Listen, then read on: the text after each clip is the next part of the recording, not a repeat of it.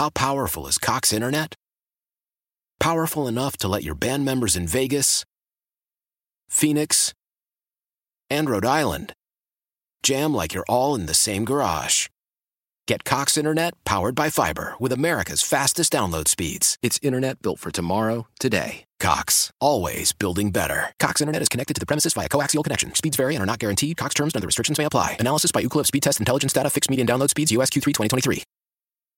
Celebrate and save at Ashley's Anniversary Sale. With Hot Buys, your choice of colors starting at just $3.99. Ashley Sleep mattresses starting at $2.50. Plus, receive a free adjustable base with select mattress purchases. And shop top mattress brands like Stearns & Foster, Tempur-Pedic, Purple, and Beautyrest Black with 60-month special financing. Only at Ashley. Subject to credit approval. No minimum purchase required. Minimum monthly payment, down payment, tax, and delivery may be required. See store for details. Thanks to Toby for the update. Welcome back. We're Grant and Danny, and you are listening to 106.7 The Fan. It has been a crazy last 24 hours on the Dan Snyder front. Really, I mean, I keep talking about the last day or so.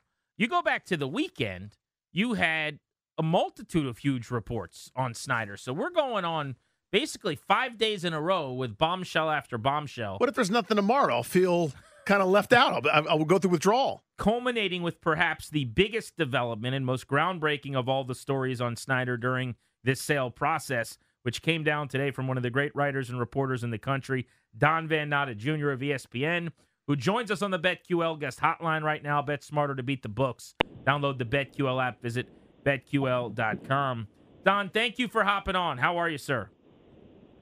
Doing great, guys. How are you today? We're doing very well. Certainly appreciate the time. How did you start tugging on this thread with this story? You know, what kind of piqued your interest, and walk us through it?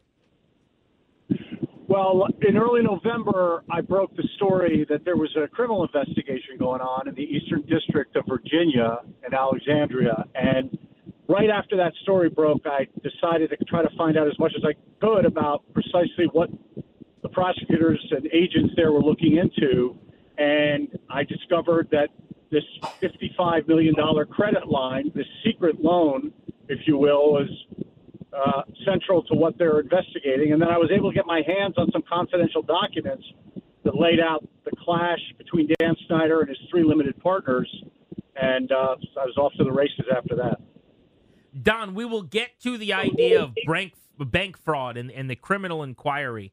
But with some of these anecdotes, which are stunning, and we've gone through them all on the air with our listeners, you know, Dan paying himself from the team $4.5 million to put the logo on his plane, or some of the money he's paying himself for his 60 employees, those types of things. How much of that, and forgive my terminology here, is like your normal shady billionaire business guy practices of like mixing potions with his own money and his company money, and how much of that is a real problem? Well, there's certainly some of that, right? I think that in a lot of businesses, there's a blurring of lines between, you know, what money goes for expenses, if you will, versus personal money. But it's pretty hard when you look at the $4.5 million of an advertising fee to put a logo on a personal jet, when it's really that personal jet is not out in the world. It's in a private hangar when it's not flying around. And so what's the advertising value? And the allegation by the limited partners is that this was a very creative way for Dan Snyder to siphon off more money. Remember, 40 cents on the dollar belonged to these partners, and they didn't know that Snyder was paying himself $4.5 million for this advertising fee for his jet, for the logo. And so it's their allegation that this is Snyder doing something wrong behind their backs, and they wanted the NFL to look at it. And, as my story pointed out, the NFL really didn't do much with any of the allegations that the partners made as part of their arbitration petition they filed back in 2020. ESPN's Don Van Natta with us here on Grant and Danny, and I wanted to get to that with you, Don. The three minority partners, Rothman, Shar, and Smith, it just seems to, again, they're the billionaires, they're fine, so I'm not, crying any tears here, but still, they seem to have gotten a raw deal in all this on several fronts. Walk me through what they knew when, and kind of, how they ended up just sort of getting some money to go away. Well, in April of 2020, they discovered in a footnote So in the fine print of a financial audit, the fact that the team had taken out a $55 million credit line with Bank of America. They knew nothing about it. They never were asked to approve it as members of the board. The team bylaws say anytime new debt has to be taken, it has to be approved by the board of directors. They're 3 of the 6 members. It was never brought to them by Snyder. They knew nothing about it for 16 months. That same month, Snyder, they allege, did not pay them a quarterly payment that they were owed.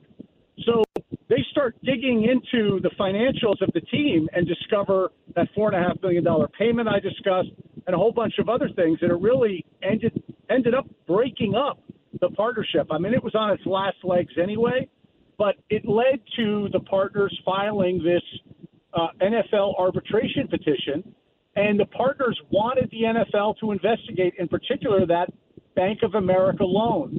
And they asked the NFL arbitrator to send a summons to Bank of America to find out whether or not there had been fraud or not.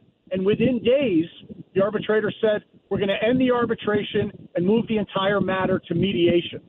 And the mediation was headed up by Roger Goodell, the NFL commissioner, Jeff Pash, the NFL general counsel, just a couple weeks after the arbitration was closed. And just a few months later, Snyder bought out the 3 partners for $875 million.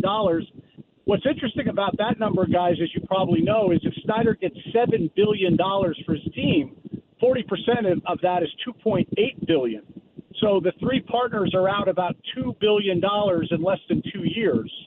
And that's a lot of money even for billionaires. That gets billionaires' attention, that kind of money, losing out on that in a course of less than 24 months.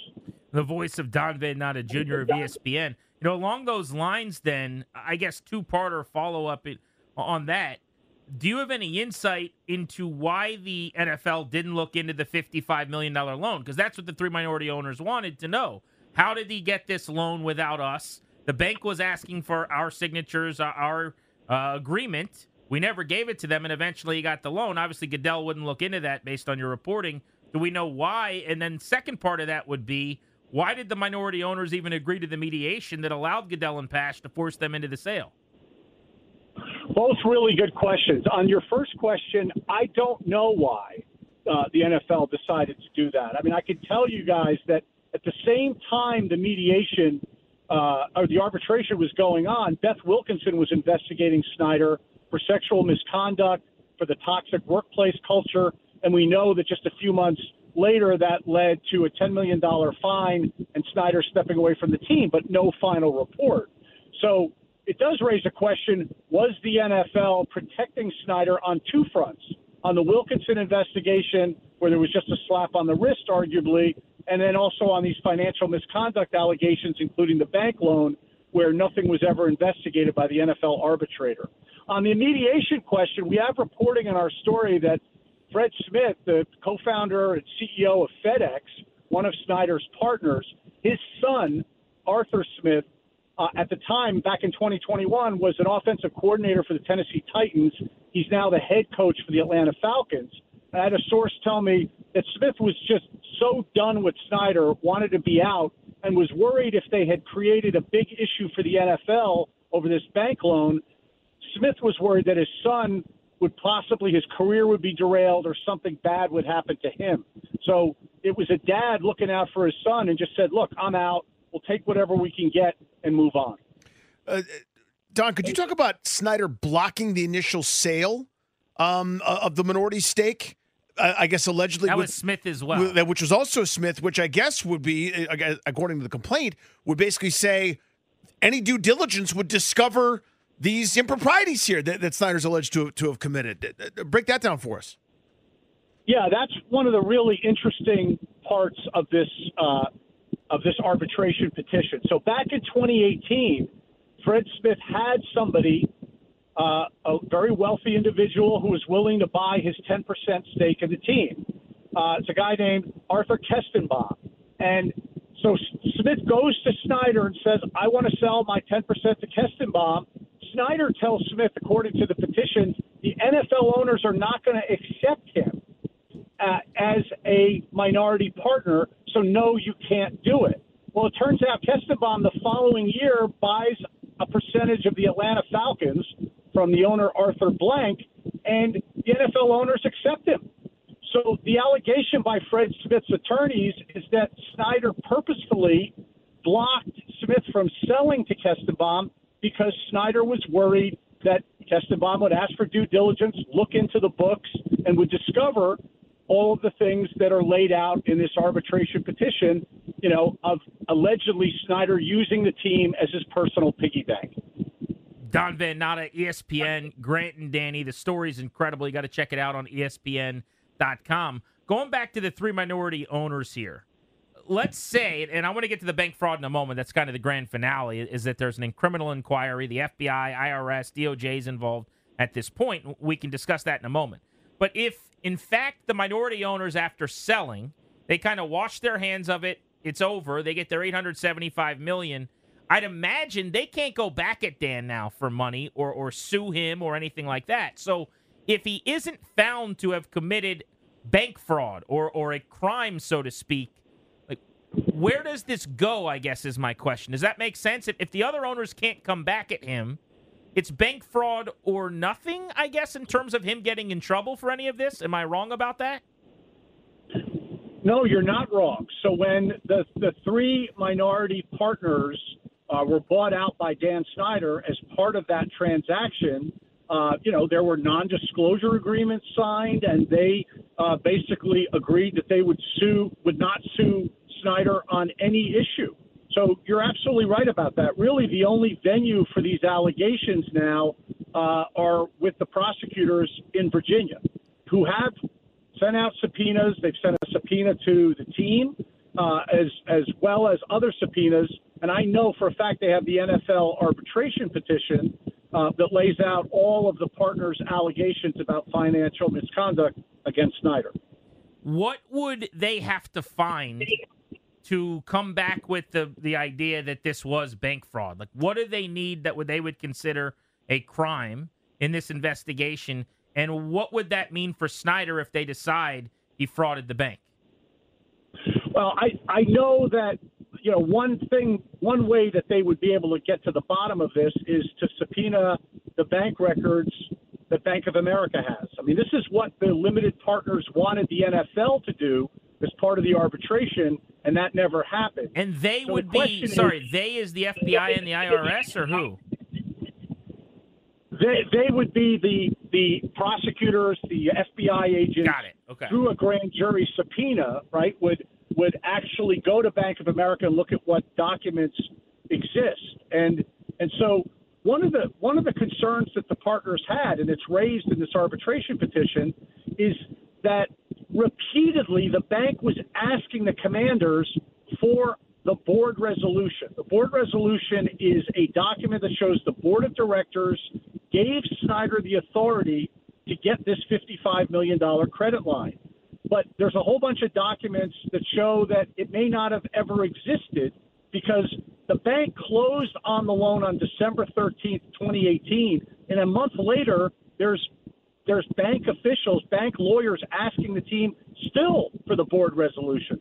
So there may not be any board resolution, or perhaps they did submit something and it's possibly phony. I mean, this is what the limited partners wanted the NFL arbitrator to find out about.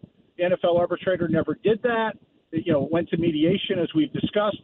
And so now the ball's in the court of these federal investigators to try to get to the bottom of it. But whatever they discover, guys, I assume will lead them to, draw whatever conclusions they make of whether there'll be criminal charges here or not. So, Don, I'm sure you saw the terrific Washington Post reporting, from last night about Snyder demanding indemnification in sort of all future matters when it comes to the team and the sale and everything else. This sounds like why he would want that, right? These sound like potential criminal proceedings. What are your thoughts there? Yeah, I found that timing very interesting that came out, just about 12 hours before our story landed. And, yeah, you could certainly make the argument that's in anticipation of potential any kind of investigation, whether it's a criminal investigation or possible civil liability as well. It might be something also that's necessary for a buyer to have, because the fact that there's a criminal investigation hanging over the team, I'm assuming would potentially affect the sale price, right? So, yes, the indemnification, with Snyder seeking that, if he is, certainly could play into what's going on in the Eastern District of Virginia. Excellent Don Van Natta reporting that we're discussing with the author of the story who did the reporting here on G&D. We've got less than a minute left, so I apologize in advance, but I do want to crowbar one more thing in. My biggest takeaway from this reporting, non-potential crime division, if you will, it seems like Dan Snyder doesn't really have cash. It seems like he is struggling with liquidity. Is that what you found? Yes, it's throughout the 61-page arbitration petition that the partners filed with the NFL is Snyder being portrayed as cash poor, that he needs a credit line, they allege, to keep up his lavish lifestyle. I mean, remember, guys, they don't know where that money went. And that $55 million credit line, 40 cents on the dollar, they're responsible for it. They didn't know about it for 16 months. And so they portray Snyder as somebody who the valuation of the team may be sky high, but there's a lot of debt. He had to go to Bank of America to get $450 million loan to buy out the partners for $875 million. So it's definitely a portrait of an owner who is struggling with cash and liquidity and is scrambling to do what he can to make up for it. Don, outstanding with us and wonderful reporting. Thank you so much. Thank you, guys. Appreciate it. If you haven't read the story yet, you should. ESPN.com. Don Van Natta Jr., who just joined us, wrote the piece on Dan Snyder. I want to get into his last point about the lack of funds, perhaps, available to It's essential Dan. to all of this, I think. And the football ramifications this offseason, what that could mean for the Commanders and the actual team that gets fielded that you guys care about. Top of the hour, Josh Kosman of the New York Post. Remember, he had the story that Bezos is being frozen out. We'll ask him about that. Coming up in a little over 15 minutes, we're Grant and Danny.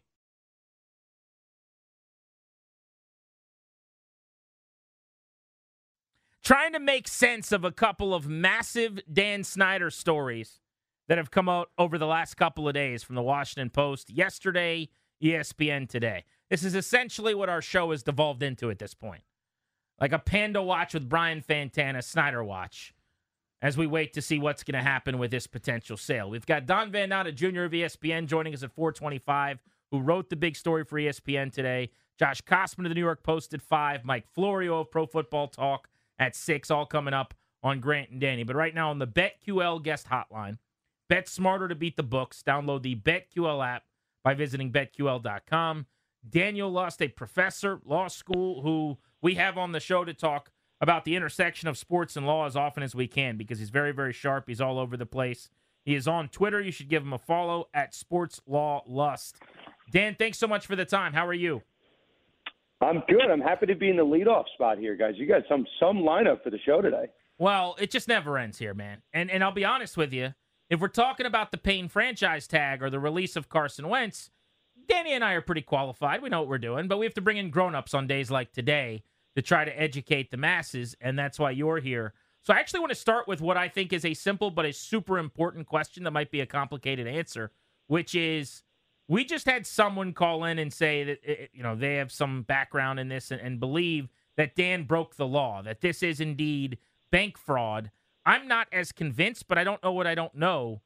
So you tell us. I mean, FBI, IRS are investigating. Did he do something criminally wrong? Well, I guess let's start here, right? Federal prosecutors, and Don, I'm sure can explain on this I think he's your next guest. But according to Don's sources, right, that the federal prosecutors in Virginia are their primary focus is that $55 million loan. So, again, relying a lot on Don's reporting, so he can probably attest this a little bit. But assuming that the shareholders' agreement, as in between those minority partners, that they really required them approval for Snyder to take out a $55 million loan, that these minority owners of the team that own 40%, does it make sense that they would have to approve a loan of that magnitude? Yeah, I think most kind of deals like that would require that approval. So if Dan went around their backs and didn't tell them, right, he's in a sense, right, depreciating the assets of the company and not advising them, right, not telling them what's going on. And then kind of it goes a couple levels further, right? What level, did the NFL know? What did Bank of America know? I'm not really thrilled with what Don is saying is the due diligence by Bank of America. So, this goes a couple levels here. And at the end of the day, right, it seems to be some allegations of fraud that Dan Snyder was taking money and using the team as kind of his personal piggy bank, as Don kind of lays out, right? Yachts, plane trips, some of those can be, with some degree of reliability, fair business expenses that can be written off. But if Snyder is just using this for his personal expenditures and that $4.5 million expense on the Redskins logo on his private plane, if those numbers don't make sense at the end of the day, it looks to be, right, potentially some form of a fraud. Guys, when I grew up, I had those big fat heads in my room. Those cost like $20. They didn't cost $4.5 million. Maybe you put some super glue, some Gorilla Glue on the plane. I don't know how you get to $4.5 million, and that's Don's reporting right there. So seems like something fishy happened. Dan Lust on Grant and Danny. So to go back then, the minority owners claim that contractually they had to be told and to sign off on taking on that $55 million, and they weren't. Let's assume that's correct, and that in writing, contractually, Dan broke that rule with them. I thought that just meant they could sue him and go after him. That's a rule he broke with them. That doesn't mean it's fraud in the way of being charged. Am I wrong about that? At least with respect to that allegation, right? That could be a personal lawsuit between the two parties involved. But again, this story goes back 2.5 years, right? We're talking about where you guys are in D.C. There's 2 consumer protection complaints that were filed against the team. There's the cooking the books allegations. There's the season ticket holders allegations. So if that's their primary focus, right, that, again, according to Don's reporting, this $55 million loan, if you start unraveling it, seems to be tied to some personal expenses. So then you have to ask, right, does Snyder just not have, is he not liquid, right? Does he not have the cash?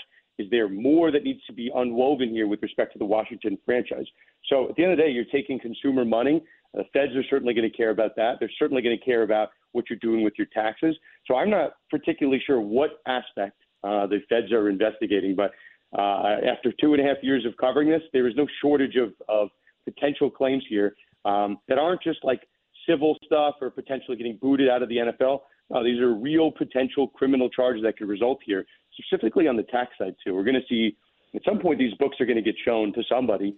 They can unwind that. But, we're kind of speculating as to what charges they could. So the caller that called up and said, I know this is bank fraud.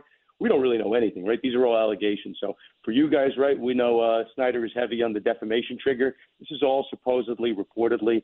This is just what we're seeing from Don's article. So we can, with some degree of reliability, tell you what might happen. But until we actually see the books, until we see the charges, we can't speculate on how many years, right, Snyder's going to prison. I think anyone that's out on Twitter saying that, they got to take a step back.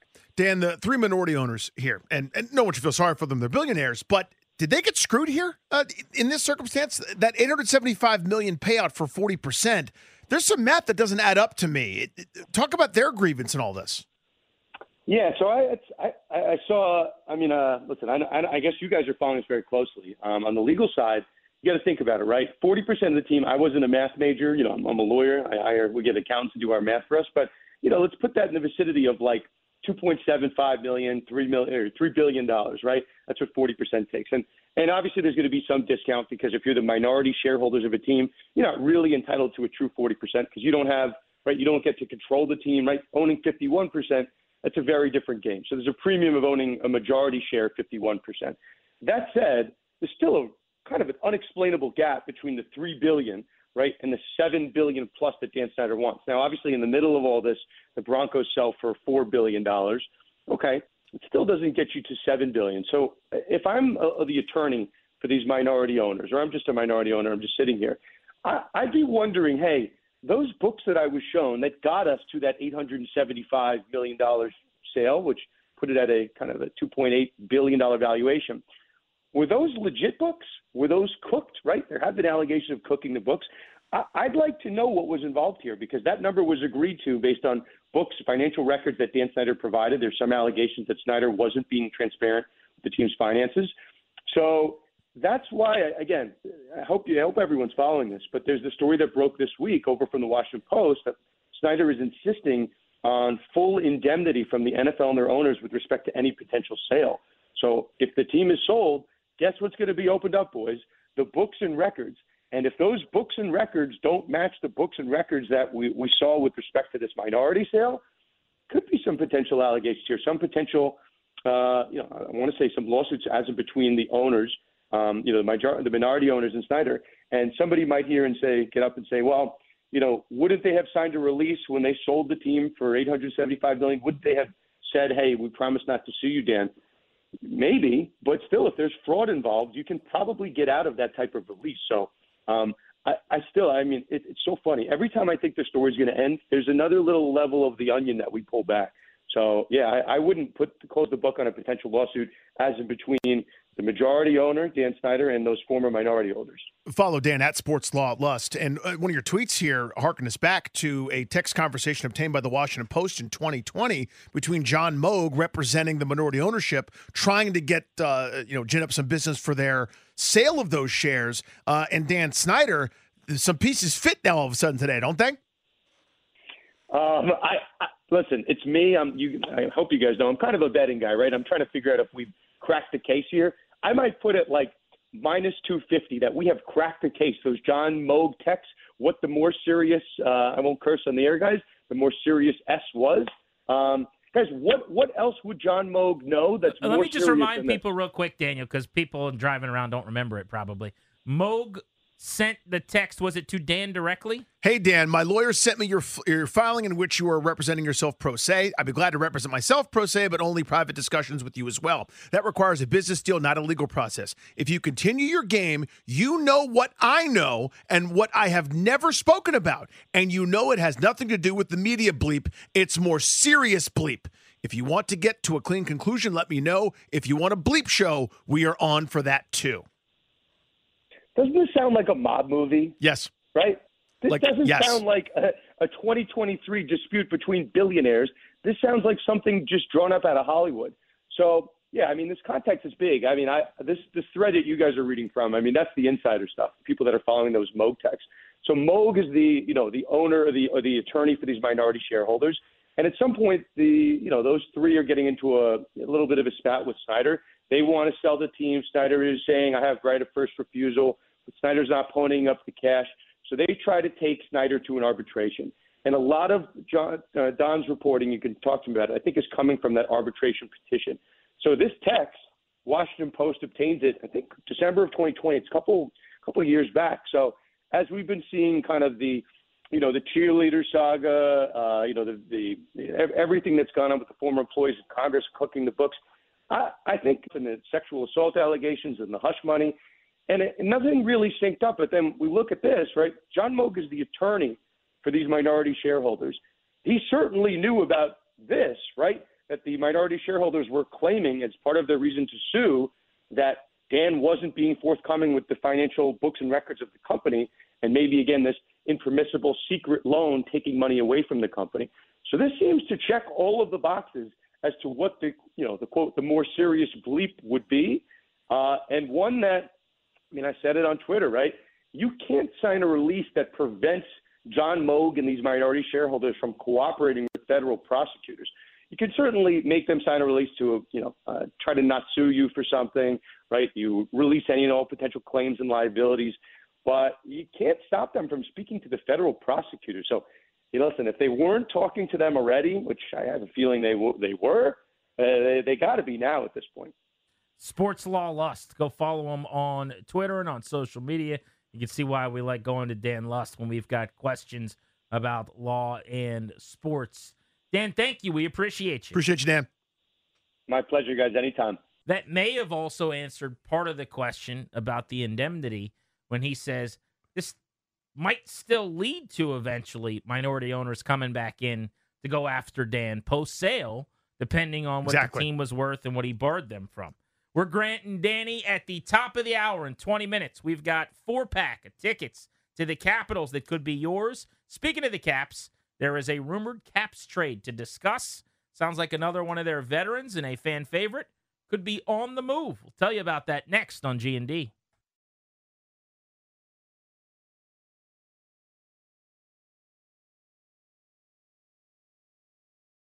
Stretch run of what has been a marathon. Grant and Danny checking in with some of the news breakers and some analysts who have helped make a lot of sense of what's going on with the prospective and potential sale of the Washington Commanders and the news the last 24 hours on Dan Snyder. Starting with the Washington Post last night, that he and his attorneys have demanded that the league and other owners give him indemnity against future legal liability and costs if he sells the team. And then this morning, the groundbreaking story from ESPN, a bombshell of sorts, that he violated some league and contractual policies with his minority owners, and he's being looked into for bank fraud, criminal inquiry, FBI, IRS, among those looking into him now. Let's talk to Mike Florio of Pro Football Talk. Nobody's more plugged in league circles, and when it comes to what folks around the NFL are thinking about this, Florio's opinion is one we want. He joins us on the BetQL guest hotline. Bet smarter to beat the books. Download the BetQL app by visiting BetQL.com. Mike, thanks for joining us on Grant and Danny. Wow, what a last 20 or so hours for Dan Snyder. What do you make of these developments? Well, it's all, I think, a broader game, cat and mouse, back and forth, and I'm not really stunned that somebody decided it was time to press the button on this $55 million secret loan, get that out there. Now, it sure looks like something that Don Van Natta Jr. of ESPN.com didn't write in the past couple of days, but some of the reporting that had been emerging, and it felt to me like it was the PR folks on behalf of Dan Snyder setting a narrative, setting an expectation that either Jeff Bezos, the Amazon founder, was completely out of the running, or maybe Snyder wasn't going to sell at all. I was starting to get this sense from some of these reports that the next shoe will be he's just not going to sell. As impractical as that may be, it felt like that's where it was going. This report about the secret loan that nobody had known about. Remember, this financial inquiry all started over keeping security deposits from season ticket holders and or the team allegedly not properly sharing visiting team money with the league. This thing just comes out of the blue, and it feels significant. It feels, and I don't know, is there a last straw? Is there ever a straw that breaks this camel's back? I don't know that this camel's back ever breaks, but this sure feels like something real and tangible and troubling from the standpoint of what it potentially can do to Dan Snyder as it relates to maybe facing federal charges. So maybe a dumb question and a dumb follow-up, but why this one? Like, why does this feel so big to you? And when you say what could be coming down the pike, what do you think that could be? Well, because it's so simple and it's so clear, and it apparently has the attention of the prosecutor in Eastern Virginia and the grand jury that's apparently looking into this. When you look at a $55 million line of credit, when you consider that the rules and regulations applicable to the situation require the team's board of directors to expressly approve anything of that magnitude, and when there is no proof of any such approval. In fact, I think the Van Natta article says that one of the lawyers representing the team eventually acknowledged in writing that there never was approval. It just seems clear. It seems buttoned up. It seemed almost gift wrapped that this is the proverbial hand in the cookie jar moment. And again, who knows how that manifests itself as it relates to charges, but it just feels like it feels like the thing that finally pushes this forward to Dan Snyder taking the highest bid and moving on and getting past this goofy idea that anyone should indemnify him for anything. Just sell the team, take your money, and just move on and get out. And now it's not just get out, it's hope that you don't end up in some sort of a federal jackpot where you potentially end up, spending a limited amount of time at a minimum security facility instead of floating around in the Mediterranean on your super yacht. Mike Florio with us here on Grant and Danny. I wanted to ask you about that part, for the story from the Post about him wanting to be indemnified about any future sort of legal proceedings. The owners, of course, it sounds like according to that reporting, were taken aback by that, and they said, well, actually, we're the ones who should be protected, not you, idiot. Just why is that such an outrageous ask for folks that may be uninitiated? Well, because, first of all, it makes me wonder what's out there that he's worried about, right? Is there something out there that he fears he's going to ultimately be responsible for, like the money that maybe possibly was diverted from the visiting team fund? And remember the allegation, it was all brushed off as the product of a disgruntled employee. Is there something there, and is he trying to avoid that, or does he just feel compelled to win something? Like, it's not enough for him to just walk away. He's got to emerge with something that he can point to as a tangible gain, even if it's meaningless. But I was stunned by it because, again, you handle all legal liabilities and account for that as part of your transaction. That's part of the agreement that's reached with his buyer, and that buyer ends up presumably on the hook for any lingering liability, or there's money put in escrow to cover it. I mean, we're talking about a major multi-billion-dollar transaction here. What legal liability is there that would take a chunk out of that, significant enough for anyone to notice? That's how these types of sales are typically accomplished. So the whole thing just seemed weird. And it feels like he's a guy who's not in a position to be making demands. Why in the hell is he making demands? I was spitballing earlier, and I don't know what there is to add to this, but just to get your thoughts on, to your point, like, what is he possibly worried about having to pay? Would something that comes down after he leaves legally be something he could be responsible for if it started when he was still there? Like, in other words, I was just thinking out loud, the Brian Flores or like a hiring practice lawsuit or something, if a bunch of owners had to throw money into a pot and lost out on that, or head trauma type lawsuit or something like that. Could it be something to that level, or is it more something probably nefarious we don't know about, whether it's the story today or something else that just hasn't broken yet? But again, his share of anything that would be league-wide, that's something that he resolves with Jeff Bezos, whoever buys the team, right? You buy the team, and you step into the shoes of these potential liabilities. I mean, when you take these cases and you start carving them up 32 ways, it's not all that much money. It's just weird, and it made it, in my opinion, and it just feels like if he's going to get pushed out, he's going to go with some sort of a victory, with some sort of a thing where he can say, I got them to give me something. And he shouldn't be in a position where he's making demands on anybody. And maybe that's the whole purpose of the gesture. He's lost, by all appearances, but he feels compelled to make it look like he's won somehow. So, Mike, I want your thoughts on my theory here. I've gotten the sense all along that Dan may be going along, but he's kind of doing what my 9-year-old does when he doesn't agree with me, and he's going kicking and screaming and pouting and being pissed off and dragging his feet and making this whole process miserable. And you see him kind of agitating here and there and creating these arbitrary totals that have to get met, otherwise he's not doing this, and now he's asking for legal protection and everything else. I got the sense that the NFL at large, whether it's Goodell or other owners or whomever else, finally said, dude, enough of this. Enough. Do it and shut up. And I feel like this story about the deal with the minority owners and the $55 billion secret loan and everything else is a shot across the bow. And they're holding the Mary Jo White investigation in reserve. And their point here is we've got more ammo. I think they're basically saying it's time to go. Stop fighting. Yeah, I think you're right. And look, it's entirely possible that Don Van Natta's source, and I know it's bad form in our business to speculate on who sources are, but it's not incomprehensible that he would have been given the paperwork, given the information, told go ahead and write this up and have it ready, and I'll give you final authorization as to whether you can use it.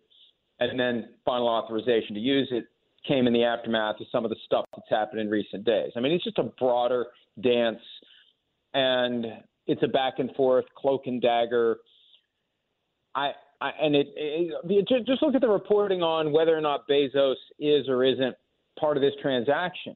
You've got multiple outlets saying he's been benched, then you've got others saying he hasn't been, and it's all who the source is. But this is something concrete that, if you read the Van Natta article, he's gotten the relevant paperwork. He's aware that this is real.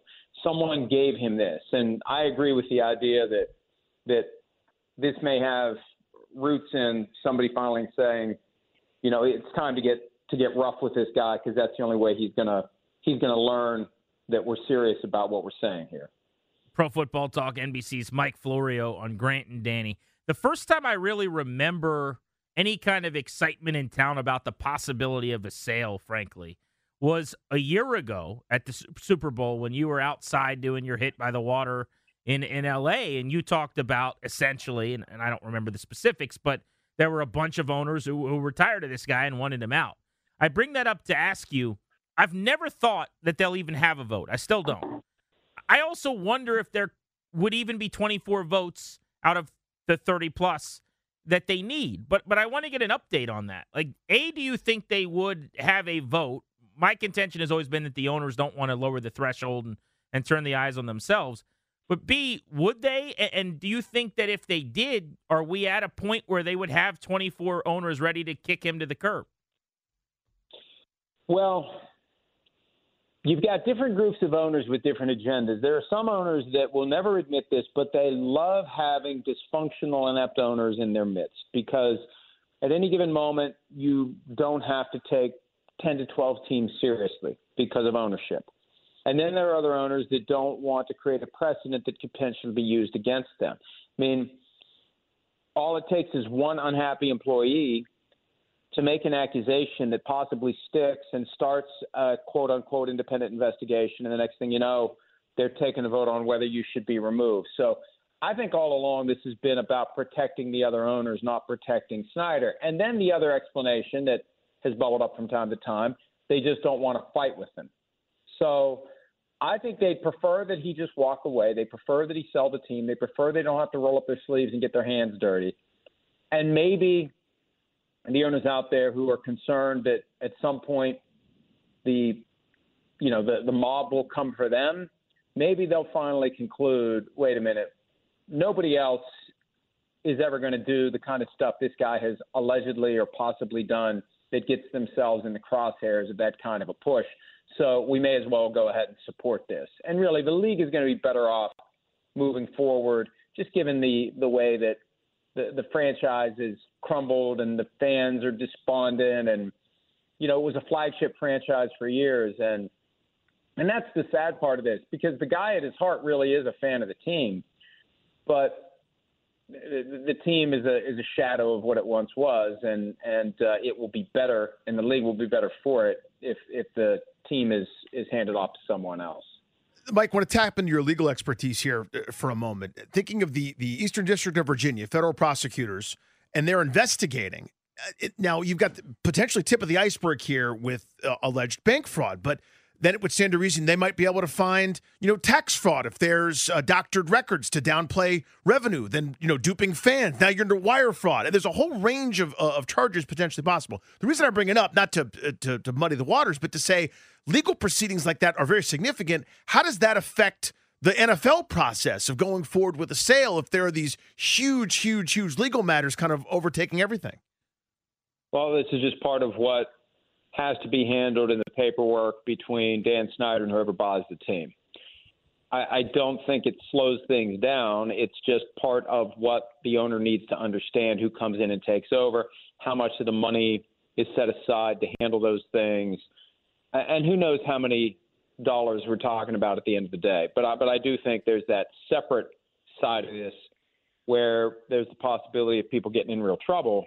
And look, the article from Don Van Natta makes it pretty clear that there were folks in the league office who were potentially trying to help brush this under the rug. I mean, does this thing ever become a jackpot for them? That the thing about the U.S. code, you start picking through it and you start looking at different provisions, and you can start finding things, especially when you have a crime itself. If there's a crime itself and there were efforts by anyone to cover it up, you start getting yourself into other potential crimes, and this thing could end up spiraling out of control. I mean, it's no shock that there's been this sense that the NFL is protecting Dan Snyder.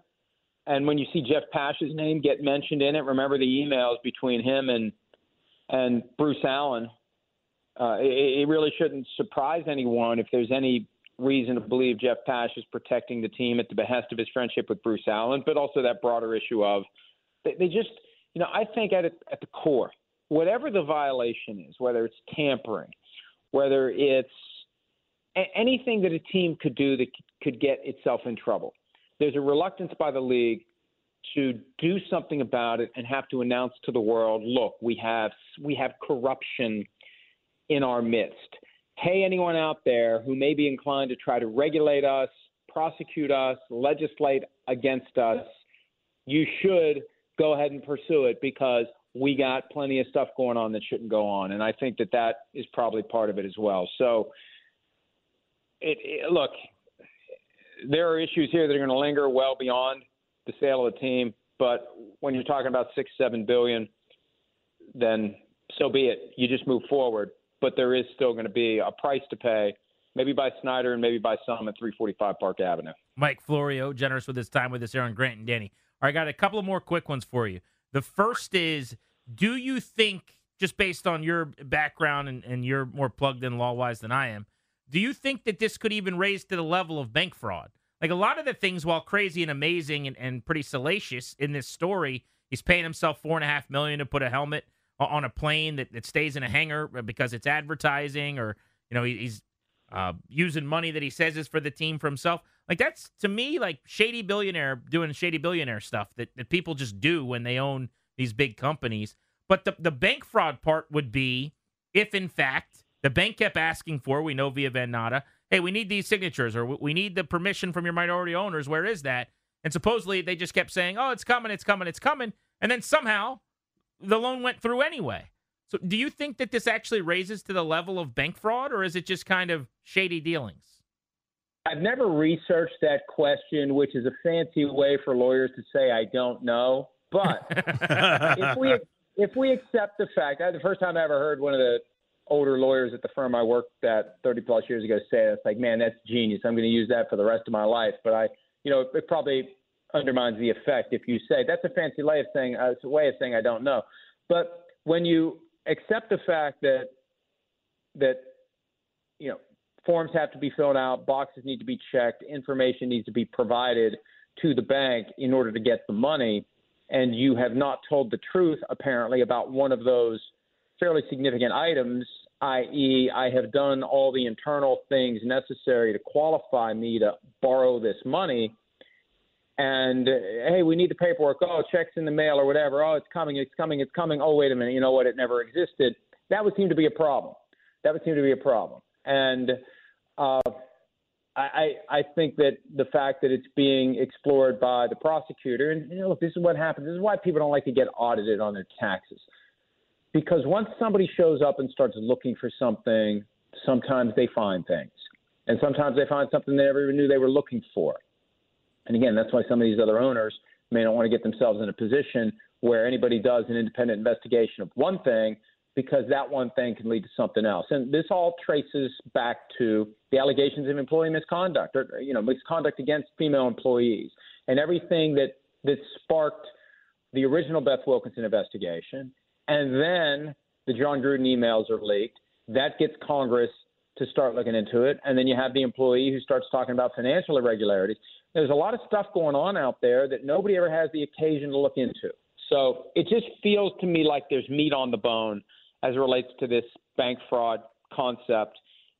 And it just feels like something that is not going to be easy to escape. Mike, last one before we let you go here. Roger Goodell doesn't come off looking particularly good in that Don Van Natta story. How much trouble might he be in? Well, he's only in as much trouble as his primary constituents want him to be in, and those are the 32 owners who have paid him handsomely to be their pincushion for unpopular policies and procedures. But, if there is a smoking gun, and there may never be, to show that he was responsible for trying to cover this up or conceal it, what he knew, what he should have known, maybe there'd be somebody around him who takes the fall. But it's intriguing. It's intriguing to think that there's an argument to be made that people high up in the league office were responsible for concealing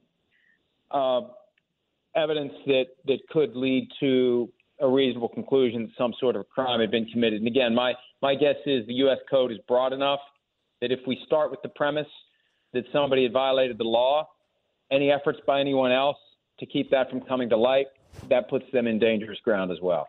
Mike Florio, Pro Football Talk, and of course, NBC. Thank you so much for the time. We really appreciate it. Thanks, Mike. Thanks, guys. Great talking to you. Yeah, you as well. There's Mike Florio on Grant and Danny here on 106.7 The Fan. Man, what a show and what a collection of insiders and analysts gracious. We've had on. What stood out? The other owners being fed up and actually finally doing something about it. You know what I mean? We went from, they'll probably never vote him out to, I now believe that if they voted right now, this minute, they'd vote him out. For me, it's that none of the folks that are involved in law, and even Florio to some degree with his background is, I would say, said definitively, this doesn't really feel like it ends up with any kind of a crime having been committed. Now, they also didn't say that he would be charged with anything, but I kind of expected more dismissive. Yeah, he's not going to be in big trouble for defrauding a bank. His point is, let's see where this goes. Yeah. It's tug the thread. Danny Noakes has Overtime coming your way next here on 106.7 The Fan, so you want to keep it right here. Tomorrow we're actually going to get to talk some football, I hope. Then again, there's a lot of time. There's like 20 hours. Nothing's broken on him for 12 hours. Now what when we start. So is somebody the gonna... culture is actually damn good. That's right, Bruce. Miss you, pal. Bruce is smiling somewhere today, isn't he? He's grinning. He's having a scotch right now as we speak. Jahan Dotson of the Commanders is going to join us tomorrow. Hell yeah. At 3 o'clock. I'm excited about that. So we'll have him on the show here on G&D tomorrow. We'll look back at his NFL Combine a year ago. Led to him climbing up the draft boards. That dude's going to be a stud. For Danny, I'm Grant saying so long. Thanks to Darius and Ryan behind the scenes. Danny's next with Overtime. Thank you for coming.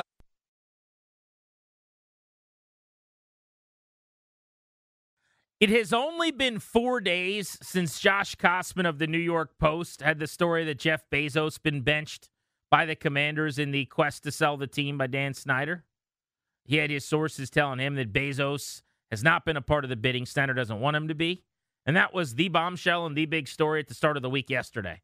It feels like that was a month ago because of last night's developments with the Washington Post and now today with ESPN.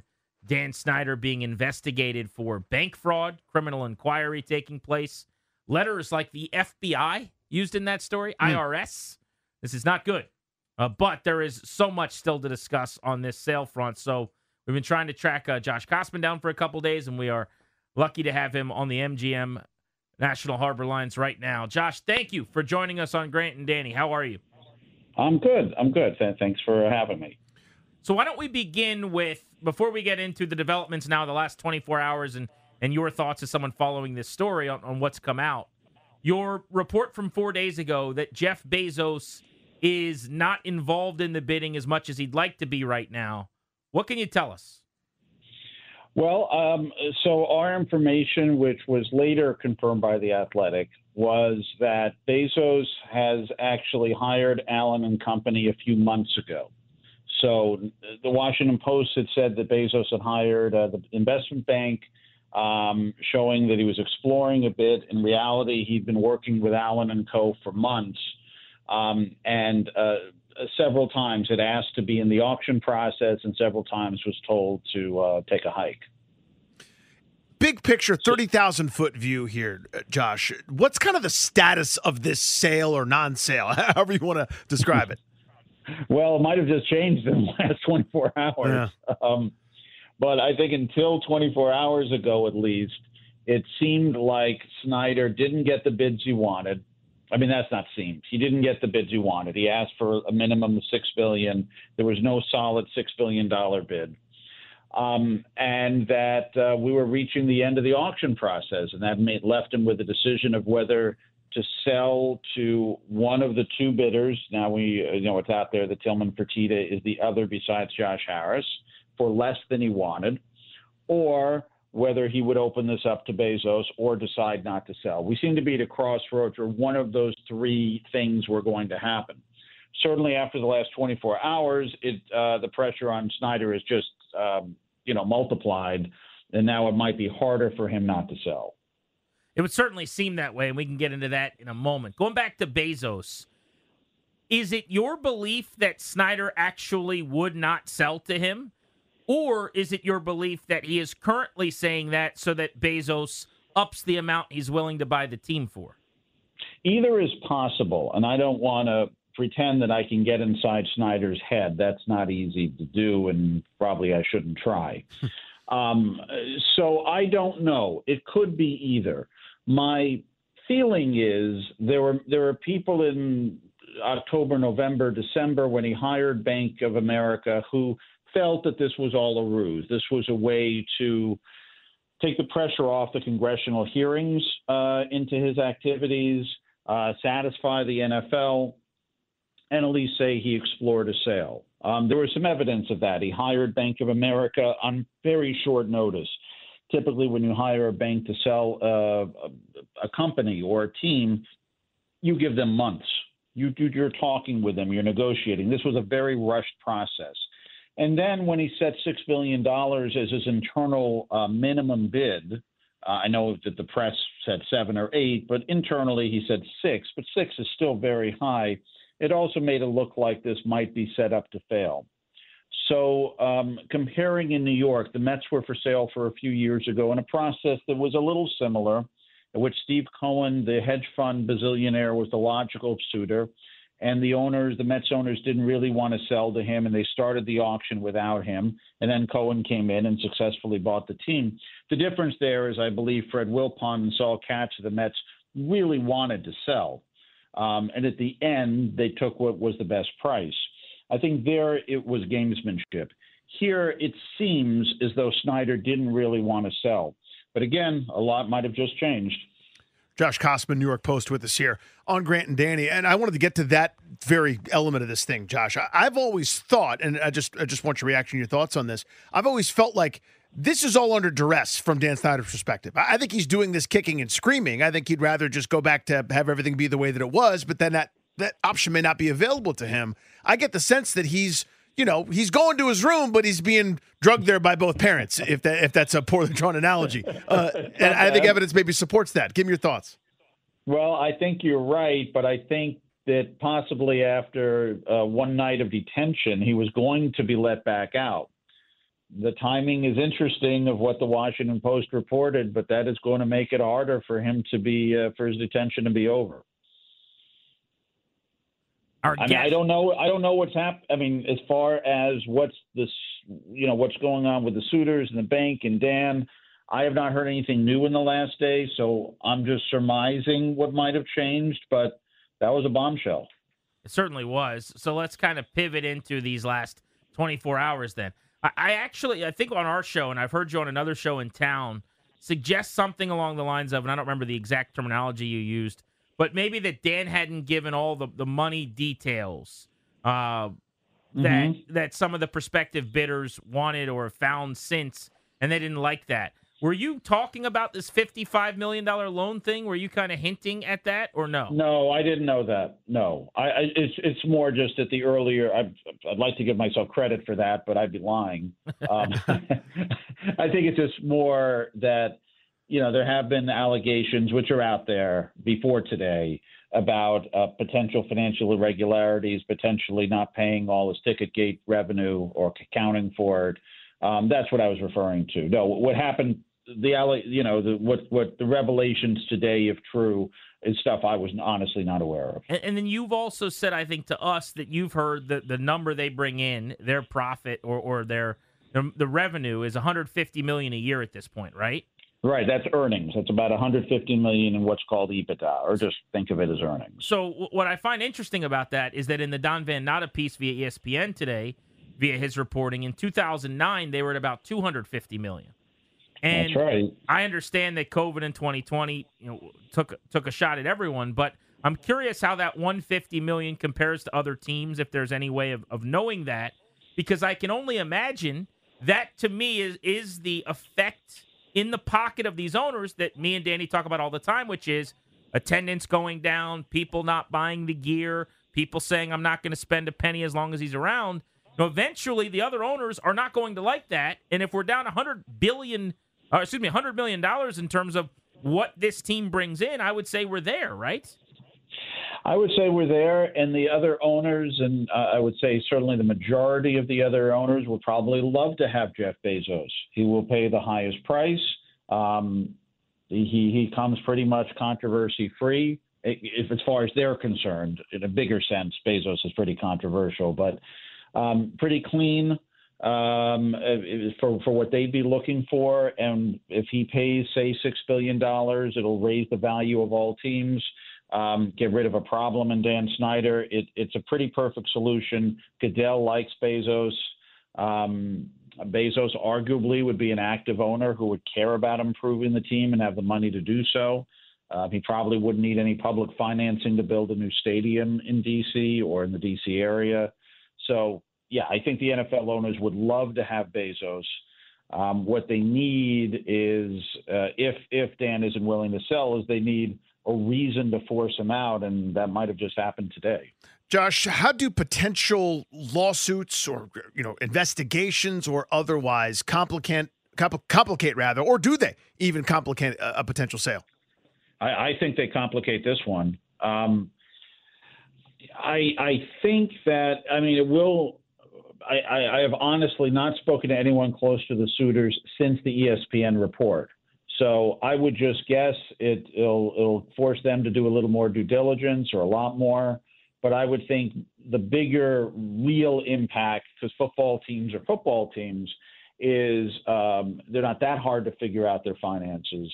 I think the real importance is if Snyder is in deep trouble, better to sell now and make a nice profit.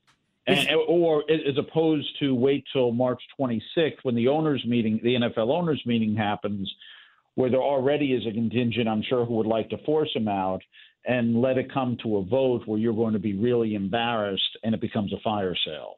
We're not quite at a fire sale point now, but we could end up there in the not too distant future if things still continue to roll out like they did today. Josh Kosman of the New York Post. Now, as of your reporting, as of 4 days ago, Josh Harris had not actually submitted a bid yet. He was still trying to get his money in order. Is that right? Correct? And then Tillman Fertitta, who owns the Houston Rockets, had submitted a bid, but at that point, he was the only guy who had done that. Why was it? It wasn't just you. I think it's a bunch of people, but a lot of people are saying he pitched $5.5 billion, but I don't know if this was your words or someone else's, but he's not a front runner, or he's not expected to get the team. I find that interesting because if we only need to get to $6 billion, and he's the only guy so far that has made a bid, and I know $500 million's $500 million, but he's the closest to it. Why would it seem like he's some kind of long shot at this point? I don't think he's a long shot. I think he's the front runner. You do, over Josh Harris. Well, I think Bezos is I don't know. Maybe at this point, maybe they're co-favorites in a way, because clearly Bezos would be the favorite if he gets allowed in. But let me ask you this. In a world where Bezos never gets to bid because Dan Snyder just tells him to kick rocks, you would say Fertitta is the most likely guy to buy the Commanders? Yes, I would. And is that because Harris just hasn't gotten his bid yet? Couldn't he just sell off part of one of his teams and then have the money he needs? He could. Just hasn't made that move yet. But yes, he could. Potentially he could. I think the reason to me is that, and yes, he could do that. I think Josh looks at owning sports teams. Remember, he owns the Sixers, the Devils, and Crystal Palace in England. So he looks at this as a financial investment. I'm not saying he doesn't care about his teams, because I think he does, but he's doing this more as a way to make money than being a fan, for lack of a better way of putting it. This is about business, and that is true for some owners, probably the minority. While someone like Tillman, who also would care about making money, but I think Tillman would more love owning a football team for the sake of owning a football team, and so he could be a larger personality on the stage, on the sports stage. So I think he might be willing to reach a little more than Josh. And I believe that Josh sees the $6 billion price, and I think he sees it as too expensive. not just too expensive that he can't afford it, just that it doesn't make a lot of sense. So, remember, while the Broncos got $4.65 billion 6 months ago, a record price, paid for by Walmart heir Rob Walton, who's also, like Bezos, a bazillionaire, the Panthers only sold for 2.2, and that's not that long ago. So while it is true that sports team prices continue to rise, there is an argument we're in a bubble right now. And you don't want to be the one standing there when the helium comes out. And I think there's some concern by Josh. Again, people will either Josh or Tillman seem to be willing to pay more than was paid for the Broncos, but $6 billion is an awfully high number. Josh, assuming no further, legal wranglings, which I think is a major assumption, given recent developments. But let's say, assuming nothing else, and whatever course we're on there. When will we feel confident? When will we know something definitively? Just sort of read the tea leaves here, given that big view with your reporting and everything else that you've seen to this point. When will we know one way or the other, or have a good feeling at least? I would think we'll know within a few weeks. I think it'll be pretty soon. And the timing of this report, and again, props to them for breaking the report. And I didn't know what they reported. That's news to me. It does seem like it is possibly time to pressure Snyder to sell the team. It also may very well be true, but the timing is interesting. Do you think Fertitta and Harris knew about this? I mean, could they be in the process as deep as they are and learning things like this when they're broken? Look, it's only we'd all be guessing here. There's enough parties that would like to force Snyder to sell. The NFL would like to. Would Goodell be aware of this? Sure, he probably would be. Would Bezos be aware of it? Sure, he probably would be.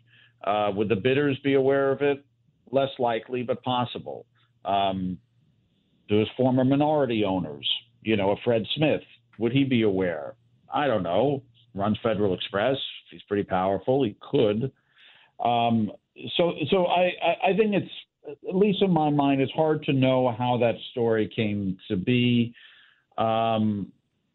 But I guess if I was going to be conspiratorial, and again, I have no idea, I'd probably lean more with either the NFL or Bezos knowing. The last time we had you on, you had mentioned there was a mystery bidder. You were like 80% sure who it was.